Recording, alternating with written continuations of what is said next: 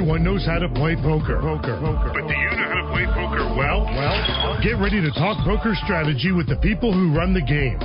Hear interviews with the stars. Get information on when to play, where to play, and how to play better poker. This is Poker Action Line, a weekly poker show with your hosts Big Dave Lemon and Joe Rodriguez. And welcome once again, everyone. Another edition of Poker Action Line with Big Dave and Joe here from South Florida as we keep an eye on the World Series of Poker. Joe, we're 2 weeks in now. A lot of exciting things happening. I have kind of gleaned a little bit of interesting topics surrounding some of the events. Of course, we'll run down some of the results. I know that's not your favorite part. But you like to hear about some of the people you know and how they're doing. And we kind of left things hanging last week because the event with Omaha High-Low was down to the final two, a battle between Abe Mosseri and Daniel Negreanu. It didn't last very long either. It did not. They were set to go, and we talked to each other very shortly after we left here, but head-to-head play lasted only 4 hands. Yeah, I saw it. Mosseri won the first one pretty big and just followed up with 3 straight wins to end. The hand that really kind of broke things out was Negreanu holding, of course, high-low. You know, you never know if you're going to get that low hand in there or not. But his hand was ace and 3 of spades, and the 4 and 5 of clubs, which is a pretty good hand. Nice low. You got straight possibilities. You got a nice nut flush possibility. Right. And unfortunately for him, the flop was 10-10-4. So the 4's in there, but now it's like questionable whether they're going to get a low hand out of it or not. The turn was a jack, which means there is no low hand. So now all of a sudden he doesn't have such a great hand anymore. And let's see, the 2 pair for Mosseri was enough to win the hand. So that kind of changed things right off the top. And next hand, Negreanu would hit 2 pair, had a queen kicker, and Mosseri had the same 2 pair, but an ace kicker. An ace, wow. So then the very final hand, Mosseri was holding pocket 8s along with a 6 and a 3. Negreanu had gone all in, and the flop was pretty dry, 9-5-2, and that was it. So Mosseri wins the tournament, $388,000. Negreanu finishes second, $240,000. And Mosseri's a guy who has been on a lot of those big TV shows maybe about 5-6 years ago. Kind of ran into a problem when they had those busts up in New York with the Molly Bloom game. Right. And he was at a lot of those. So he kind of disappeared for a while, but no question a very good player. This is a nice comeback. Yeah, exactly. Fabrice Soulier finished 4th in that tournament. Anthony Zeno was 7th. And the Mouth, Mike Matusow, finished 8th. So pretty nice final table there. Yeah, that's a pretty impressive final table. John Monette finished in 9th. He was the first one eliminated from the final table, but he got his revenge back in the 10th in the Omaha High-Low 10K? Yeah, well, this was the 10K, but the next one he came back and won the bracelet event number 22. So good for him. Yeah, it's nice to see that. We also kind of were hanging on Bernard Lee's appearance. Yeah, Bernard was the chip leader. Bernard was the chip leader, and that was in. Let's see, that was in the Deuce 7. Yeah, Deuce 7 low ball. Low ball. And $1,500 buy-in, by the way. He had a big chip lead going in and ended up battling Frank Casella, who was the player of the year back in 2010. When we first started the show, I remember that he had that tremendous year. And they had a good battle. Their head-to-head battle lasted over 3 hours. Wow, yeah. So you get, on one hand, you get a 4-hand head-to-head match, and another one you get 3.5 hours. That's how poker is. Exactly. Matt Waxman also made that final group there and finished in 4th place. So Frank ended up winning. I'd like to give you the big hand, as it turned out. Casella actually did not take the 3rd draw because he was holding Jack 10, 7, 5, 4, which can easily be beaten, obviously. Right. And Bernard kept the 4 cards he had, 9, 4, 3, 2. Wow. So he was looking pretty good. He was drawing to as long as he didn't pair or get that king or queen. Well, that's what he did. He got a 9. Mm-hmm. So he paired, and that was it. Frank Casella wins $89,000. Bernard takes $55K, and then came back in the $10,000, deuce 7 low ball, and finished 24th, I think, out of 23rd or 24th. So good tournament for Bernard. He didn't play in a lot of them. I think he's going to play the main, but he did not play a lot of outside events, 1500s and that sort of thing. So we'll talk a little bit about all these things during the show tonight, but really a great event and a lot of really pretty interesting champions. One that I did get a little chance to see on Poker Go, which is the great app that you can pick up a subscription for $10 a month or $99 for the whole year. And they are showing some of the final tables at some of the events. So I got a chance to watch a little bit of the heads-up final match.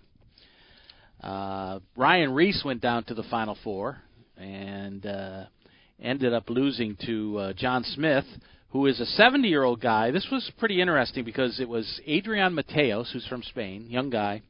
Saw him at Seminole Hard Rock not a few months back. But Smith and Reese played in the semis, and Charlie Carroll against Adrian Mateos. And Mateos headed to the final, and Reese is 70 years old, so you would think, maybe... No, Smith is. Smith, I mean. Right. Not Reese, obviously. Reese not. Unless he aged a lot since exactly. the main event. But Smith is 70 years old, older guy, and I guess on first look you might think, he's kind of laid back and not really that aggressive, but he's very aggressive and a very good heads-up player. And he finished second last year in this event as well. So he ended up losing to Mateos finally. I got a chance to see a good bit of that final matchup. And it was very interesting, but to finish in the heads-up with a $10,000 buy-in, and 256 players or whatever there was in the event, and to finish second 2 years in a row is pretty awesome. That's an impressive feat. It really is. Let me tell you, when heads-up, anything can happen. Were they were playing these heads-up matches 2 out of 3? Is that how they were playing them? No, it's only when they got to... So it was just, that's it. You knock your opponent out, you keep moving on. That is. How many rounds would that be, Dave? You're going down. I think you have to win 7 times. 7 times. I think 7. Yeah, if I'm not mistaken. Mateos wins $336,000. John Smith won $208,000, and Charlie Carroll and Ryan Reese each win $112,000. So speaking of a name that's familiar, John Racner won his first bracelet. He won it in the $10,000 buy-in 6-handed dealer's choice. And he gets the win in that one over Vyacheslav Zhukov. Chris Klodnicki finished third. And Matisow, another final table, finishes in fifth. Seems to be having a nice World Series. Yeah, it definitely 2 is. Final tables.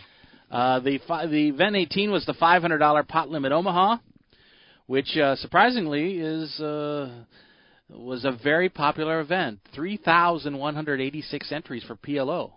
Pretty shocking. And people gave it the nickname the Plossus. The Plossus. Anyway, he gets who gets the win there? Tyler Smith, former champion on the Ante Up Tour and several smaller events. The Circuit. He's I think from the Mississippi area. He gets the win there, and I didn't recognize any of the other names at the final table. A couple other events to just tell you about. Ron Ware wins the 8-game mix 6-handed for Reese Soulier back in the final table for that one. And John Monette, as I mentioned, it was deuce 7 low ball, the 10,000 that he won, not coming back and winning the. Well, I guess it was. What did I say the first one? You said that the first one was the 10,000. That wasn't it. That was the 1,500, right? With Bernard Lee. Yeah. Yeah, that he was the bubble. Yeah, it was the 10,000 Omaha high-low 8 or better that he finished in 9th, Monette. He came back and won the deuce 7 low ball 10,000. Good for him. Darren Elias was 3rd, Mike Gorodinsky 6th, Mike Leah 7th, Paul Volpe 8th. So another tremendous final table here of a lot of big-name players. So we're keeping an eye on some other things. We'll talk about some of the interesting things that surrounded, and got another couple of topics here.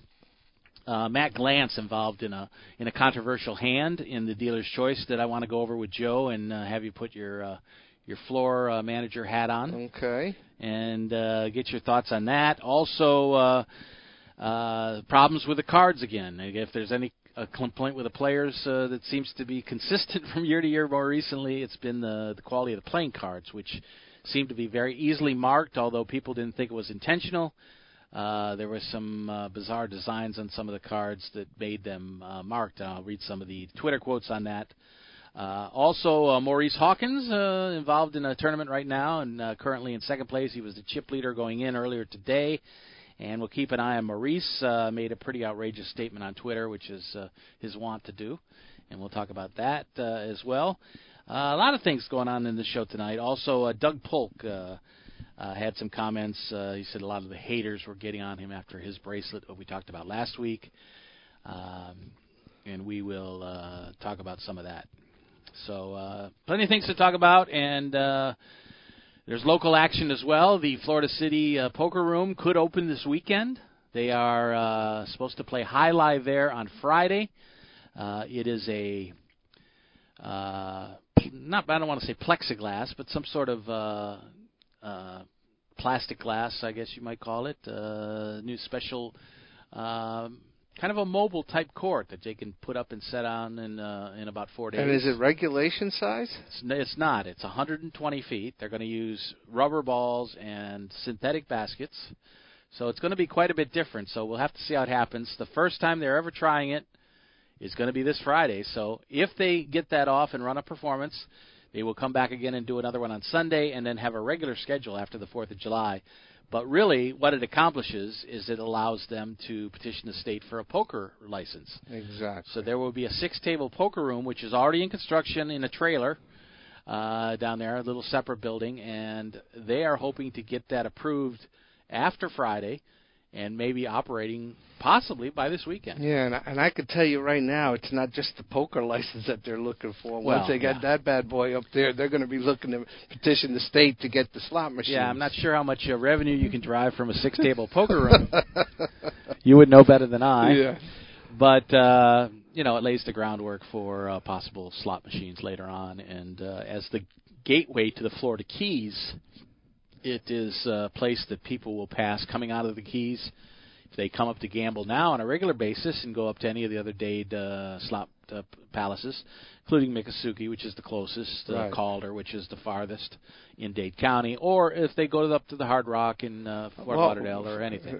We've got a couple that comes up probably every other week, and they live halfway down the Keys, they told me, and they, for some reason, love coming up to Dania, so they bypass all of those other casinos to come up there. But will they still do it if they have something that's half as far that they have to drive? So, very questionable. I think that room, once they get everything set up and everything is finally done, whatever amount of time it takes, I think it's going to be very successful. So anyway, we'll keep an eye on that as well. Our congratulations to Bernard Lee, by the way, having a great year, celebrating his 10th anniversary. I forgot your T-shirt, by the way. I was just about to ask you about Bernard that. did send us a couple of T-shirts. Maybe we'll have one we'll give away on the air. Who knows? But we'll see what happens. And, good to see him finish second in an event.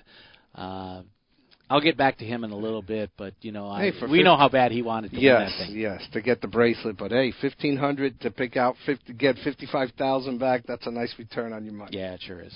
A couple of big events that we're looking at include the Millionaire Maker, which is down to the final 9. We're following Jessica Dawley, who finished in 30th place. Yeah, she had a really good run with so many people in that tournament too. So congratulations to her for finishing in 30th. Yeah, she was right in there near the chip lead and was really pulling for her. Took a bad beat and is out of the event. But Lisa Hamilton also was in there late. I think finished 27th. So the exact prize money for Jessica. $34,718. Lisa Hamilton was 26th, won $43,000. Bob Bunara, remember Bob from Belize? He finished 21st in this event. Kenny Hallert, who was in November 9 last year, was 17th. And the final table of 9 is not anybody I really recognize. The big chip leader is Pablo Martz from Canada. He has 19 million chips. Mark McDonald has 10 million, and then on down the line. So Bryce Yockey was former chip leader there, 5 million. And how many? What was some international field players? How many field in that field? was 7,761. That's why Jessica did a hell of a job coming in 30th place. Absolutely. Prize pool 10,477,000. So big money, a lot of pressure, and anybody who can last that long in an event, certainly give them a lot of credit. Yeah, congratulations to all that final table. So anyway, we'll take a first break on the program. We'll talk about a few things. I got some interesting stories, and I want to run this Matt Glantz situation by you, and a few other things. We'll take a break on the show. Just kind of kicking things off. We'll see what's happening right now out there in Vegas. We'll take a look at what's still to come over the next week, and give you a rundown again on when the TV coverage starts and that sort of thing. If you haven't picked up Poker Go or checked that out, I certainly would highly suggest it. If you like following these things, you don't get a chance to see too much on TV right now, but ESPN will be covering a lot of the main events, so certainly looking forward to that as well. Anyway, we'll take this break on the program. Don't forget that you can always pick us up on the Hold'em Radio Network. Been carrying us a couple times a week. Been following that on the program. Also, you can go to our website, pokeractionline.com, pick up any of the previous shows. Very easy to get it off iTunes or SoundCloud, and also several other places you can get it where you get your podcasts, including Stitcher.com is a nice place as well. Anyway, we'll take this break on the show, and we'll run down a few more things when we return. You're listening to Poker Action Line here from South Florida as we follow the World Series of Poker 2017. This is Poker Action Line. This is Big Dave for PlaceYourChipsCaribbean.com. Want to know what's really cool? Your charitable tax-deductible donation every time you play. PlaceYourChipsCaribbean.com, the feel-good gateway to fun and prizes. Play free. Learn our system. Get 50,000 free chips and play for prizes. Play for scholarships that benefit Caribbean students. PlaceYourChipsCaribbean.com. Take it from Big Dave. A win for you is a donation to Caribbean education. PlaceYourChipsCaribbean.com. Go Caleb! Come on, hit a homer, Jesse! Let's go, guys! Hey, did you guys know that kids who play sports earn more money when they grow up? Of course. I knew that. Hey, did you guys know that kids who read books have a bigger vocabulary? Oh, yeah, absolutely. Mm-hmm. Wow, Jinx. Did you guys know that friendly children have more friends? Mm-hmm. Oh, yeah, yeah. That's true. I knew that. Did you guys know that winter babies are better at music? Everyone knows that. Oh, yeah? Yeah, pretty obvious. Yeah, so obvious. Oh, hey, guys, did you know that most people think they're using the right car seat for their kid, but they're not? Huh, I didn't know that. I'm pretty sure I knew that. I'm pretty sure you didn't. Parents who really know it all know for sure that their child is in the right car seat at the right age and size. Visit safercar.gov/the right seat to make sure your child is protected. Brought to you by the National Highway Traffic Safety Administration and the Ad Council.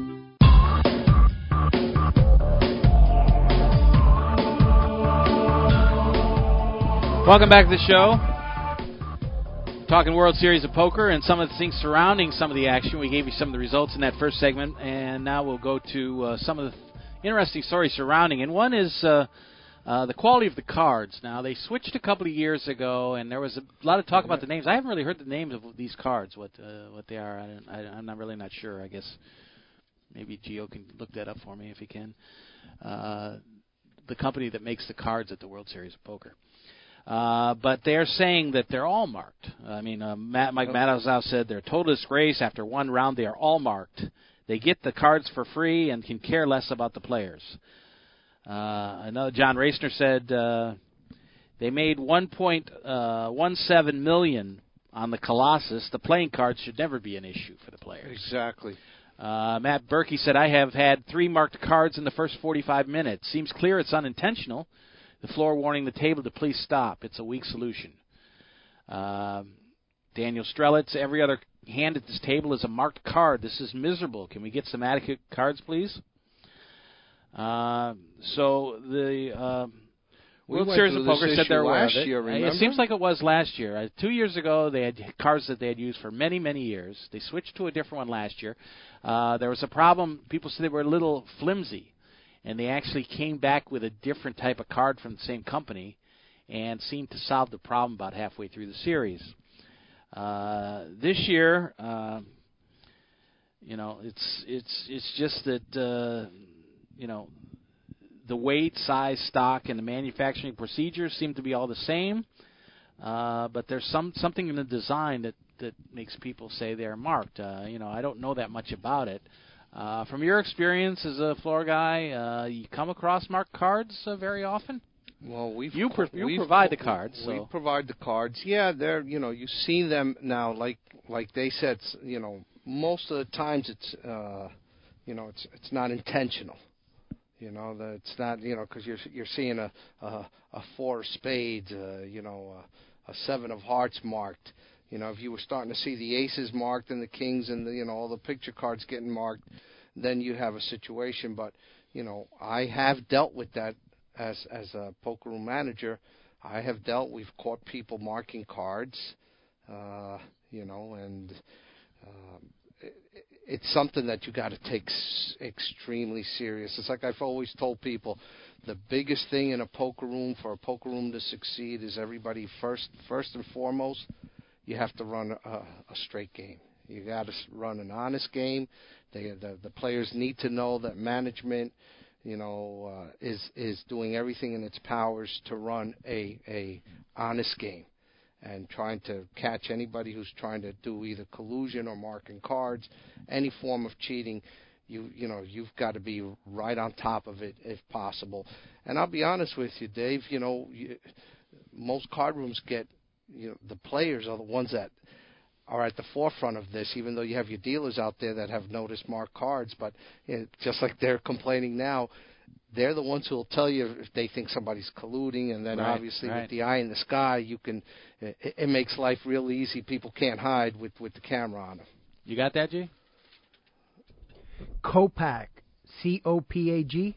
Okay. Those are the cards they're using right now? Yeah, they signed, according to an article in Card Player, from May of 2016, they signed a multi-year deal to be the manufacturer, and they were used last year for sure. This is the kind of most updated article I could find, but it appears to be Copag, C-O-P-A-G. Yeah, that was the cards they used last year. I'm not sure if they're using those again.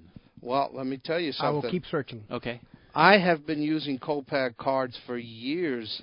Ever since we opened up with the slot machines in Miami Jai Alai, we got them. They were the best price. The quality of the cards, I've never had an issue with the quality of the cards. And now at Dania, those are the same cards that we're using them also? There. Yes, sir. What was the cards people used for years? Doyle? Was a card company? No, the company that they used for many years. I'm trying to remember the damn name of it now. I can't remember it. Bicycle? Well, and Bicycle Modiano? Modiano. But there was a different one that we used for many years, and then that company went under. Either they sold it to a rival, I don't remember those two. I mean, I know obviously Bicycles. Those are the cards you see that people buy in the store and everything else. But right now, I cannot remember the name. I remember I used to have a little thing in the center. I used Hooters cards. I like the pictures. I'm just afraid to see where the markings are on those cards. That would be a more entertaining. I wonder if they use Hooters cards at the Hooters Casino. That's a very good question. I don't know. Very good question. You find it hard for people to concentrate on the game. Anyway, we'll keep looking at it, and I'm sure there's more to come on this because nobody seems to be satisfied with what's happened yet. The other little report I saw was interesting because it involved our friend Maurice Hawkins, who has been on the show many times. I just talked to him a couple of weeks ago. Made a quote on Twitter predicting a summer that he would win $7 million. And when they look back, his biggest live cash is $279,000. His total career earnings over his 12-year career, $2.6 million. So people think that's a little bit of a stretch to say he'll win, but begs the question, according to Poker News, where's the line between confidence and arrogance? And you have to go to the dictionary. And confidence is a trust in your ability to perform after constant evaluation and adjustments. Which we both know Maurice is very confident. Right. And his results have proven that he's a good player. In contrast, arrogance is more of an attitude of internal belief based on unrealistic perception of what is possible. So, is it possible? I guess we'll find out. But they brought up 3 comments from different players who talk a good game. Phil Hellmuth said, "If I'm playing my AAA game, I'd probably have 30 or 40 bracelets instead of 14." Mike Matisow said, "I'm the best Omaha 8 player there is. I knew I'd win if I didn't get unlucky. I got unlucky." And Negreanu says, "My intention for the summer is to cash for over $1.5 million and win 3 bracelets along the way.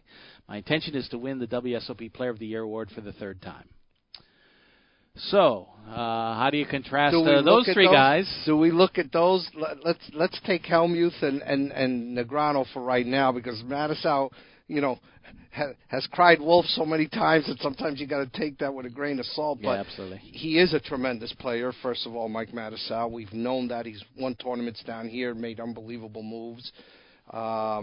His personality probably has a lot of people that aren't big fans of his, but when you hear Phil Hellmuth winning, 14 bracelets, saying if he plays his AAA game, he'd have 30 or 40, and Daniel claiming that he wants to win 3 bracelets and $1.5 million, does that seem outrageous to you, Dave? Because it doesn't to me. No, it doesn't. Those comments, based on just the comments, don't, with the players that are saying it, doesn't seem outrageous to me because of their, continued success over the years, and obviously 2 Hall of Famers making those statements, don't seem like they're bragging and they're being arrogant. They've proven it. Now down here, we know Maurice. Right now he holds the ring record for the circuit. Absolutely. Okay, so he's had a ton of success. The man has made a lot of money over his 12-year career. People don't know him like we do. We know he likes to talk a lot at the tables down here. That's what people from South Florida and anybody who's sat at a table with Maurice will tell you. Is he capable of doing that? I think his current success, especially over the last 2 years, how many rings he's won, how well he's played, I'm sure he's got the confidence in himself and that he can do this. But the skeptics will always say, well, he hasn't quite done it yet on the big stage. Yeah, well, $7 million seems like you just pulled that number out of the air. It seems like a number, but, he might have been saying that just to get people riled up. He's been known to do that in the past, Dave. So, yeah, absolutely. We kind of take that with a grain of salt, but is he capable of winning that kind of money? I believe he is. His results, in my opinion, have proven that he's a hell of a player, and if he gets on the right run, maybe not $7 million, but he might pick up $2 or $3 million out there. He's currently doing real well in an event. In the marathon, yeah, the $2,620 buy-in marathon. He's currently second in chips with $905,000. Yu Li from China is $1,080,000. So he's right there. But I looked up the prize money, and first place is only $690,000. So that'll get him close to 10% of what he's got to win 10 of those. But you got to start somewhere. You got to start somewhere, right? Yeah, you got to set goals, as we talked with Dr. Tricia Gardner. And I guess realistic goals would probably be better. So when they asked him if that's realistic, he said, "You just got to claim it, and then it happens." That was his quote. Kristen Bicknell is high in the chip counts there, 672,000. Adrian Mateos, who he just mentioned, won the heads up, 633,000, and Faraz Jaka at 570. So a nice field here. Both Natasha and Jason Mercier are in this tournament. Natasha has 227,000. Jason has 190. Maria Hull at 186, and on down the line. Sam Cohen, 121,000. So we'll keep an eye on that tournament as well. But I don't know. I really like Maurice. A lot of people can't stand him. He does get under people's skin at the table. I don't have to play against him, so that's not a problem for me. But he's been nice to me, and even when he didn't want to be interviewed the last time I saw him, he did it anyway. So I thank him for that. Yeah, well, listen, confidence definitely is not an issue with Maurice. And listen, it'd be nice if he picks up a couple of bracelets and starts heading towards that $7 million goal, and then who's going to stop him then? Yeah, exactly. Who's going to stop that that I can't even imagine the things that'll be coming out of Maurice's mouth if he picks up a couple of bracelets and starts, inching towards that $7 million. Be careful what you wish for. Exactly. I wanted to get to this hand Matt Glantz played the other night and get your thoughts on it, because it does have precedent, and I won't reveal that until we get into the discussion. But it was late on Thursday night, and they're at the end of the day, which I guess is kind of fertile ground for having disagreements at the end of the day. At the end of a long day. idea. Some of the biggest names in poker was $10,000 dealer's choice, and Sam Twill opened against Glantz with a raise of 51 to 5,100. And what game were they playing? I don't know which game. Oh, they said dealer's choice, but it didn't tell you what game. Okay. I'm assuming it was Hold'em, but okay. I'm not sure. Anyway, he opened with a raise of 5,100. Matt Glantz 3 bets in the cutoff to 11,000. So the action returns to Twill, and after a few moments, he had about 54,000 chips. He grabbed them in both hands and moved them toward his previous bet that he'd already made, before he got raised. Okay. So Glantz immediately pushed his chips forward. He had ace-king. Right. And Twill says, "I never went all in."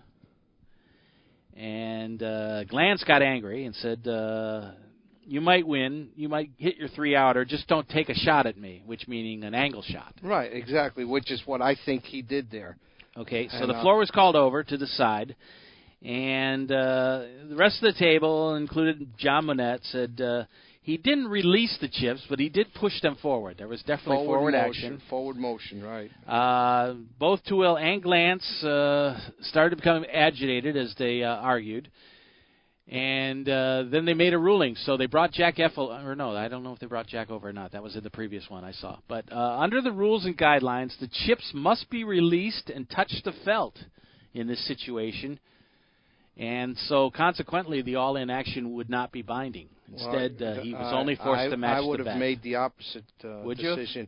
And as it is in Dania right now, forward motion, a lot of these tables have a betting line, the racetrack line, that they call it, the betting line, whatever you want to call it. And, that makes it very simple. For some reason, now at Dania, about a month ago, they got rid of that. Got rid of the line on the table? Yeah, the line no longer plays, but forward motion does. So, based on the way we're doing it over there, and if you did that, the way you explained that to me, again, I'd be lying to you if I told you I know the TDA rules. So if the TDA rules say you must release the chips, but I think it sets a very bad precedent because you got a reaction from your opponent. Right. And as soon as he went all in, he knew exactly where he stood with his hand. Right. Well, Glantz said to the floor person, "You're allowing someone to take a shot. There was a clear motion to go all in. You have to rule in the interest of the game and protect the integrity of the game. You cannot reward shot takers." That's exactly what I would have done. So they did call the 3-bet and the hand continuing to the flop. Glantz, still upset, said it wasn't fair. Should have been at least forced to min raise. Right. He said everyone could do it later on if this is the ruling. And the floor person said you are still in position to protect your hand. So that is the rule apparently. Before I get to the end of the hand, I went back and looked at someone had put up a YouTube video from a Brandon Cantu hand from 2007. And in this one, Jack Effel has called to the table. There was a Russian fellow, I don't remember his name right off the hand, but he grabbed a stack of chips and moved it forward, clearly moved it forward, and then brought it back and took about the top third and made it as a bet. Didn't they make him leave the whole stack in there? Well, no, they did not. They did not. They came in, and I guess this is a World Series of Poker rule. because there was a couple of players that were very upset, and Cantu said, listen, he moved it forward, and it was obvious, and everybody agreed. And he said, I remember the floor that. person said, did he let go of the chips? And they said, no. He goes, well, it's not a legal bet until you release the chips and they're on the felt. That answers that question. They made that decision, and that was in the WSOP in 2007 in the main event. I remember that. And Brandon was steaming. Right. Was steaming. Well, he's easily upset. But rightfully so here. But guess what? They made that decision 10 years ago, and they're consistent with it right now. The funny thing was... So you can't get upset at the call right now. Glantz can't get upset because there's actual footage of them upholding a similar situation. And Cantu actually won that hand, but was still upset about it. And I thought the best line was when he was still kind of venting and steaming about it, standing up and ranting a little bit. He said, what did he say exactly? If I remember, they were close to giving him a penalty. Yeah, he almost did. I forget the term now, but he said the fake push is in now. He goes, exactly. Wait till I pull that on everybody else at the table. He said, I'll do that every time. Exactly. That's what he kept telling the floor person. Yeah. That's what he kept telling the floor person. Oh, the pump fake. The pump fake is in, he says. So I remember that now. I remember watching that scenario. But you know what? After you have told me this, I mean, like I said, for me, I hate angle shooting. As a player and as a manager, I hated it. And but if that's their rules, that's as the old joke used to say about getting a speeding ticket. I didn't know this. Ignorance of the law is not an excuse. So ignorance of not knowing the rules here is not an excuse. You really can't say anything. And guess what? Matt Glantz is probably still pissed off at himself because he reacted to something that he knows that he should have waited a few extra seconds. Anyway, the hand, the flop came out. Queen of Hearts, 10 of clubs, 9 of clubs, and Tuil moved all in for his last 38,000. Glantz called, and Glantz had Ace King offsuit, and Tuil had Ace Jack offsuit. So Glantz was out in front. There was a queen on the turn, and so there was some possible chops. King on the river, and Tuil hits the straight. And gets the double up. Which must have set Glantz off even more. And Tuil said, see, it doesn't matter anyway. And Glantz said angrily, it's not about the hand losing, it's about the shot you took. It's about them allowing it. And I don't care about you, I care about the rules and the integrity of the game.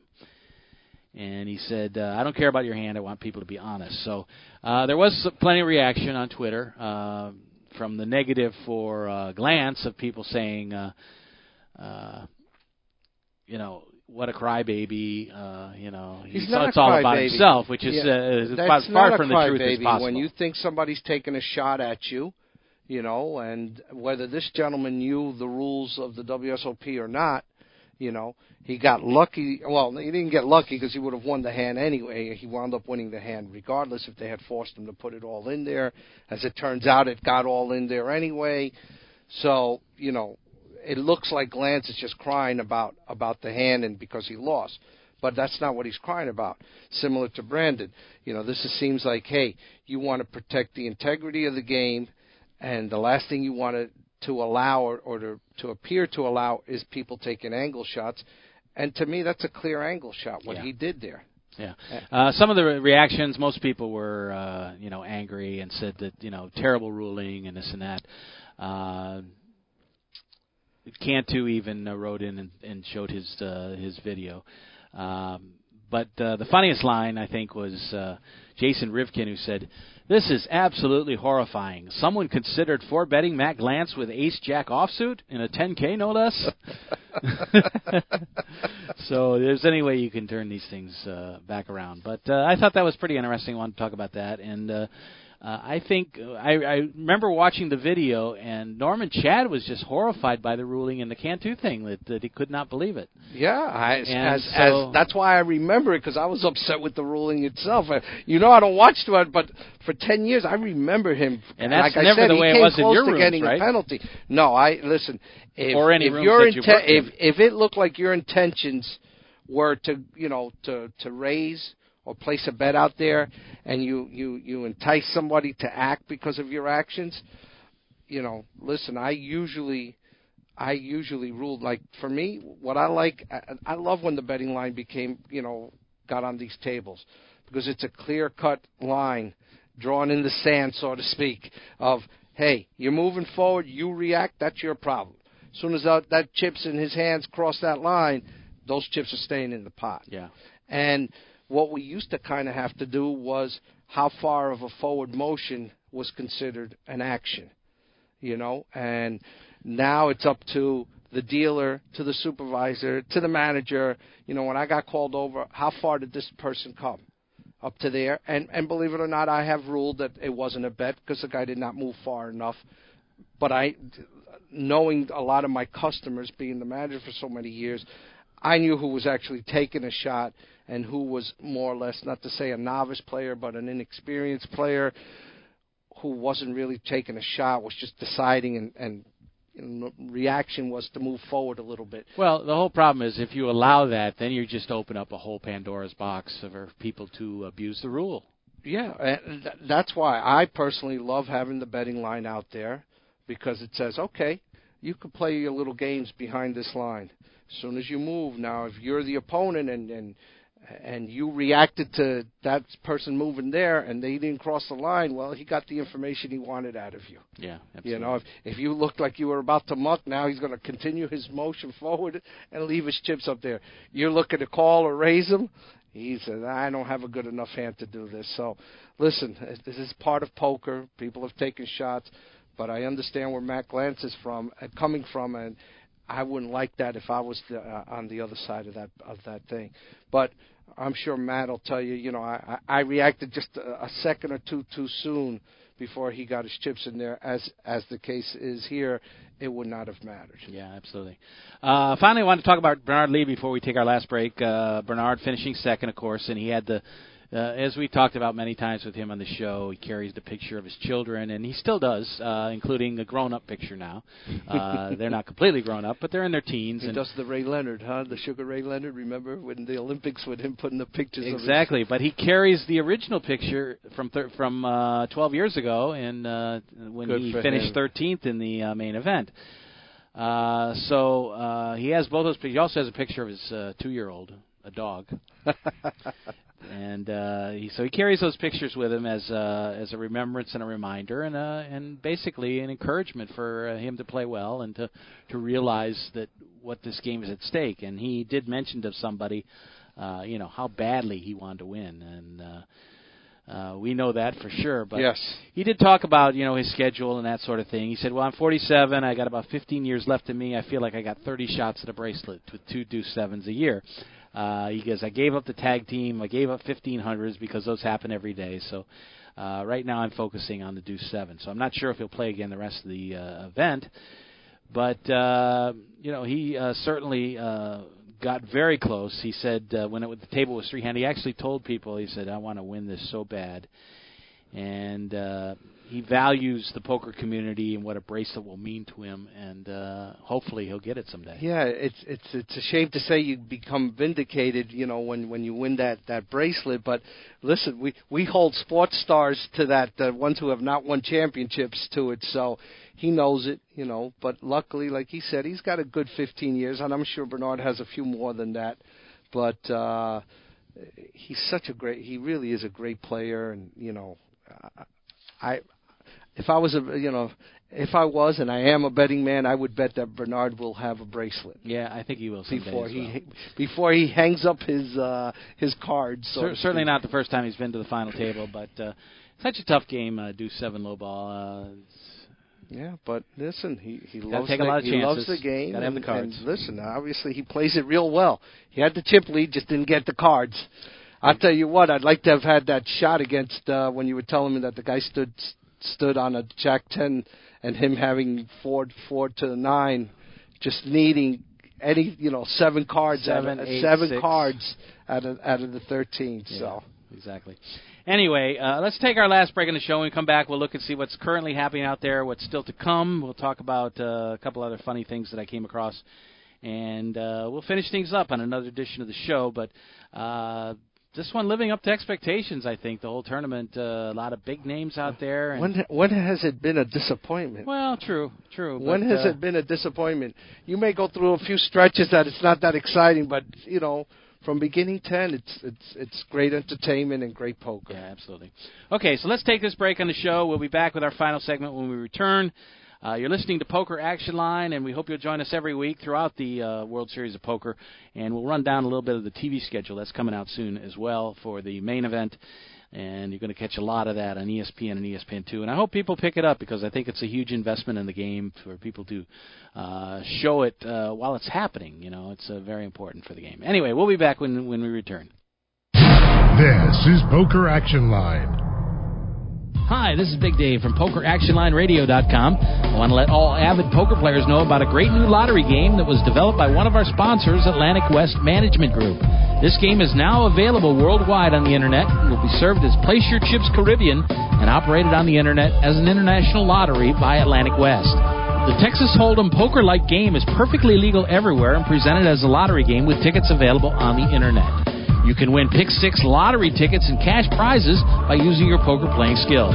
It's open to lottery players worldwide, and right now this game is in a play-for-free test mode, and you are not obligated to purchase anything. You can get 50,000 free play chips per ticket for the purpose of evaluating the game with no prizes awarded until the game goes live. The lottery customer can purchase a ticket with a unique number that will grant them entry into one of many Texas Hold'em poker tables with a chip stack, and like a lottery game, the prize value will be based on ticket sales. That chip stack will be valid for the remainder of the week as players can access the site as often as they like to try and take the chip lead.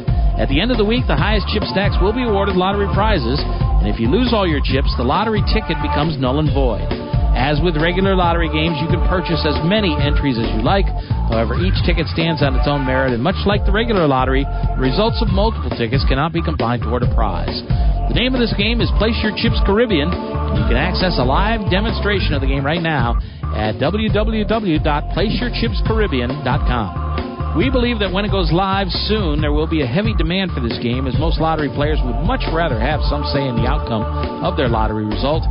Their odds of winning are greatly improved if they're able to utilize their playing skills in order to increase their chances of winning. I hope that you will try the Play for Free demonstration, and hope that you will join us when the Play for Real game becomes available later this year. WFO Radio NHRA Nitro is all about the NHRA Full Throttle Drag Racing Series. Join Joe at 7 p.m. Eastern each Tuesday night for the first edition of NHRA Nitro, featuring the NHRA's Alan Reinhart. Race winners stop by to talk about bringing home the Wally. Every Tuesday night following NHRA national events. NHRA Nitro is available on demand anytime on the WFO radio application and at WFOradio.com. Final segment of the show, Big Dave and Joe, and I do want to kind of look at the schedule real quick. Bunch of events going on right now, including the Raz Championship, the $10,000 Raz. The Horse Championship is coming up this weekend. The Seniors Tournament will be on over the weekend on Friday, Saturday, and Sunday. And we will follow all these things next week. The Super Seniors is next week, June 18th through the 20th. And it just seems like all these events seem to be more on top of each other than ever before. I think right now there are 8 events going on at the same time. Yeah, well, that seems unusual. When you've got, what are we talking about, 45 days, or actually to the start of the main event, you're probably looking at about 40 days maybe from when they started with the employees. I think it's something like because it starts on the 8th. 49 days maybe. But that's all the way through to the end of the main event. Yeah, right. So, to the start of it, you're looking at about 40 days, and you're all talking of June and probably till the 8th of July. So yeah, I guess you might be right about 40 you got to days. get so many events in there, and some of them obviously that go days and days before you get to a final. That you've got to schedule them like this. I'm telling you, it really is impressive to me how they're able to maintain this with as little problems and hiccups as they've had. Yeah, it's a monstrous undertaking. The Raz tournament drew 97 this year, $10,000 Raz. Okay. I guess that's about normal. There's 26 players left. Eric Seidel just got knocked out. The leader is James Obst, and Anthony Zeno is currently in third place. Nick Schulman, who's doing a lot of commentary on Poker Go, is fifth. Brandon Shack Harris is fourth. So that event is moving along. Looking at some of the other tournaments, the marathon, as we mentioned, the one where Maurice Hawkins challenging for that one. We're keeping an eye on that. 145 players remaining there. Maurice has 920,000, a little bit behind, about 130,000 behind Yu Lee, the leader. Again, 144 players remaining. And Adrian Mateos up near the top of the chick stacks. Dietrich Fast, Maria Ho, Jason and Natasha Mercier down toward the bottom. 176 for Jason. He's passed Natasha, so I don't know if they are competitive at all or have a last longer bet with each other, but anything could happen. Also, we'll take a look at some of the upcoming situation in the Millionaire Maker, which we're keeping an eye on. They're down to 7 players in that one. And so 2 have been eliminated. Yeah, 2 players out. The leader is Pablo Martz still. He had $19 million before. Now he's up to $22 million. So he has a huge chip lead. Mark McDonald still second with $10 million plus, and Alexander Farahi at $7.3 million. But 2 players eliminated from that one. And that's a nice chip stack. Yeah. You're more than 2-1 against the guy in second place. Seems like you'd be able to muscle the rest of the table. Well, yeah, you do start using your stack as a weapon, but if someone stands up to you, you still got to win the hand, because if not, then they start chipping away at you. Yes, exactly. One of the things I did want to talk about was people talking about the Millionaire Maker field and how all these players, or even the Colossus at 565, and how many shots people take at it. So is it a soft tournament? I guess there's a lot of players that come there that don't play all that much. Kind of wondering if you would consider that a soft tournament. How many people were in the Millionaire Maker? 7. The Millionaire Maker is 7,700. The Colossus was 18,000. Okay, so look how large those fields are, and no matter how many bad players, soft. I don't know. Maybe you got a lot more inexperience percentage-wise in both of those tournaments than you normally would. But you got to traverse through so many poker players and so many different scenarios. And in the Colossus, that I can't say it's soft. It's just, hey, it might be more of, usually in poker I would say it's closer. I always tell people, to me, it's usually about 85% skill, 15% luck. I think the luck factor in those tournaments with those fields and so many amateur players, so to speak, the luck factor has to be a little bit higher instead of lower, because right. when you're saying a soft field, you're figuring the top pros have such a huge advantage the top pros that they're going to take the luck out of the luck factor is going to go down. In my opinion, it's going to go up. Well, if you can enter up to 4 times in the Millionaire Maker, and these people are taking advantage of that, that doesn't make it a very soft field, because you got top players getting so many chances. That makes it a very tough field. I believe it makes it a very tough field. Just the sheer numbers of it makes it a tough field, because people, again, may not play, may not know that they're so far behind that they're drawing to a 1 or 2 outer. And yeah, it's nice when you catch that, but sooner or later somebody's going to catch that thing on you. And again, to me, it's just, I can't say how a field that large and you have to work so hard to get through that it's soft. But well, Randy Ohel, who is originally from South Florida but now lives out in Vegas, he said, in 5 hands at my millie table, there have been 2 called all-ins, one involving 9-5 offsuit, the other 10-5 offsuit. That's what I'm talking about. So you see that kind of play. I definitely feel like maybe it is. But anyway, the reason I bring that up is because of an article that you brought in that I wanted to talk about real quickly, and that's the difference between online and live play.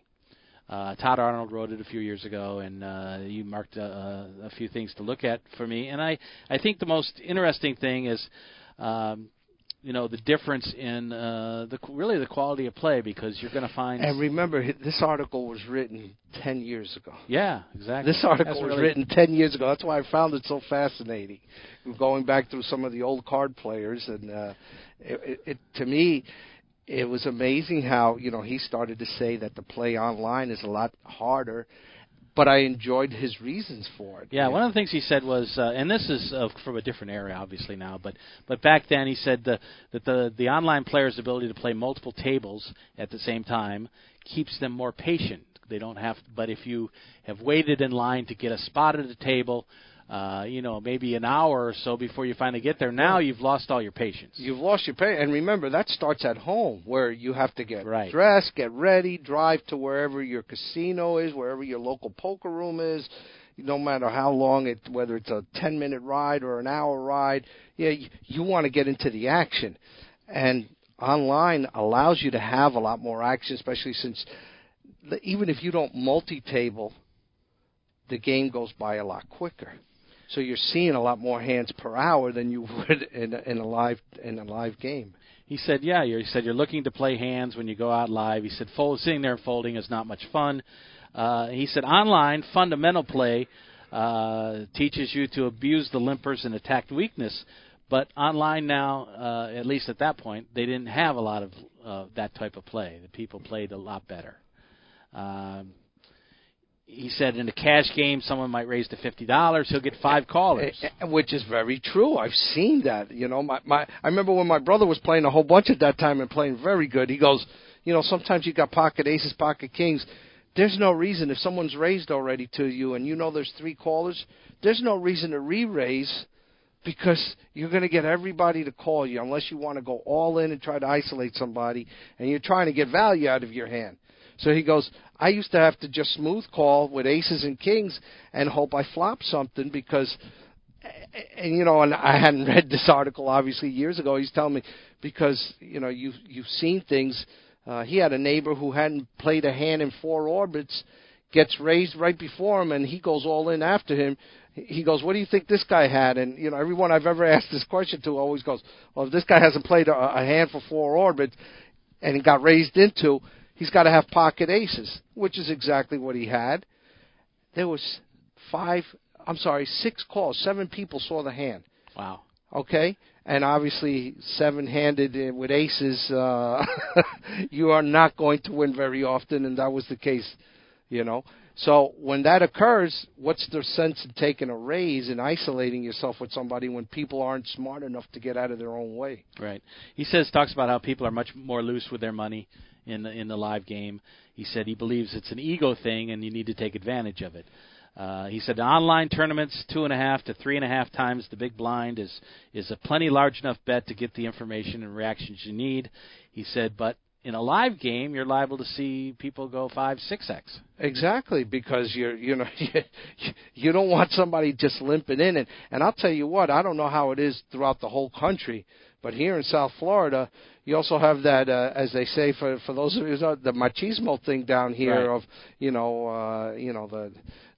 they want to play like that, and they're you're trying to scare me with money. Money doesn't scare me. They're not playing their cards; they're playing their stacks. And he talks about when you're playing online, no one can see your reactions, so you feel a lot more comfortable. But in a live game, when your reactions are there, it causes players to not get the full value from their hands because they're over betting. Yeah, they don't want to look like the fool, that didn't bet enough for their hand when somebody catches them with a bad one. I just thought this gentleman, made some great points between the differences between online and live play. Here's the last point. He says, you need to be aware of the chip counts of your opponents. He said it's so easy online, yes, when it's listed right there by the player's name, and you see all this. When it's live, it takes a lot more work. You can't always tell exactly what they have. You can get a general idea, and you look around, and you need to keep track of that, but that's work. It is work, but you can train yourself to do that. Just because of being in the business, I can look at someone's stack and probably come within, I believe he says if you can come within about, 5 or 10%? Right, about 10%. 10%, you're going to be accurate, which is good, because that way you know what kind of stack size you're up against and how much you can win from a smooth call, or, if you can stack this guy for a lot of money.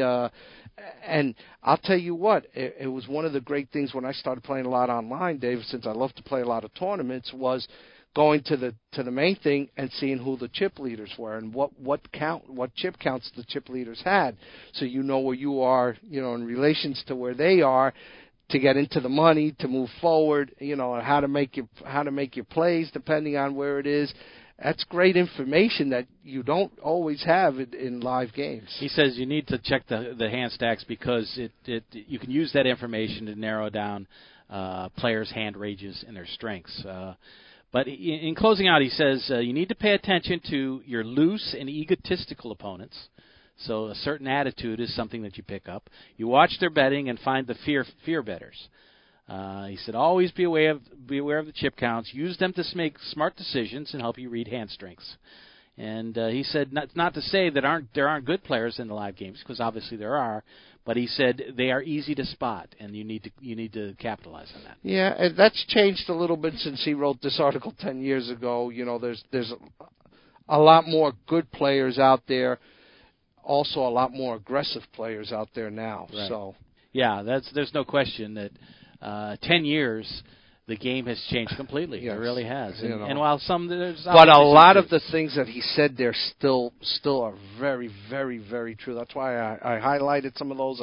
I found it so interesting going back, reading through this old card players from 10 years ago. But it does open the fact to you that you go out to the World Series of Poker, you're playing players maybe that are not used to playing live, and you can take advantage of that as well. Yeah, well, listen, top poker players have always been able to, first with, getting tells on people depending on how their facial reaction was, their body language, There's a lot of different ways people have gotten smart to that. They've shored up a lot of those tells now that used to be very easy. So, I think what he's saying there is just pay attention. You'll be able to get some information sooner or later from these players. Yeah, absolutely. Let's just close out by taking a quick look at the TV schedule coming up for the main event. It's still a ways off. Obviously, we're looking at July 8th to start the tournament, but ESPN2 and ESPN are going to carry a lot of those early days. Day 1A and 1B are both 4 hours of coverage on the 8th and 9th of July. Between now and then, if you want some live coverage, you catch some of the final tables and some of that sort of thing, you need to get that Poker Go app, which is outstanding. I really enjoy it. For $10 a month, I guess you could even cancel it after July when you don't need it as much anymore. But they're going to have some great stuff throughout the end of the year.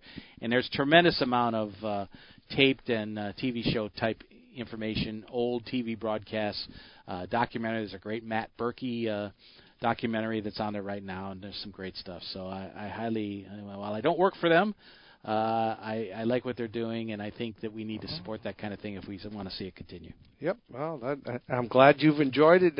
Let's see if we can get some drum up some business for them. We'll see if the World Series can get the card problem straightened out. We'll look for any other kind of rulings that might be interesting for people. And we'll see if some of our top players that have not scored yet, Jason and some of those, can come through in the next week or two with some good performances. He would have definitely been on my fantasy team once again. By the way, just closing, you wonder about the sponsorships in poker, and we've seen a lot of the players lose their sponsorships over the years. PokerStars guess who they just signed to a sponsorship deal? Who? Usain Bolt. Really? I mean, obviously planning for a future in what he's going to do. You can't run the 100 in the Olympics forever. He's lasted longer than most, and I'm not sure how much poker he plays, but it's just kind of a thought that there's a little different direction in sponsorship money headed out now. That they're trying to target the average fan and not just the long-term player.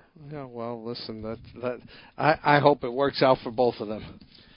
So we'll see what he has to say. Obviously Kevin Hart is been signed for a promotional deal, and he wants to make poker fun again, is what he calls it, and certainly seeing some changes in the game. But I think it's a step in the right direction. Yep.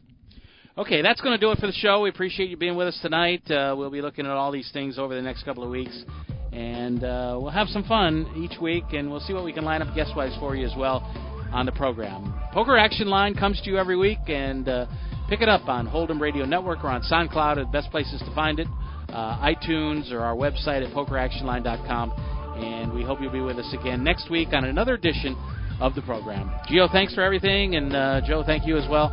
And we'll catch you guys next week. The views and opinions of the hosts, guests, or callers are not necessarily those of the station, its owners, advertisers, or agencies.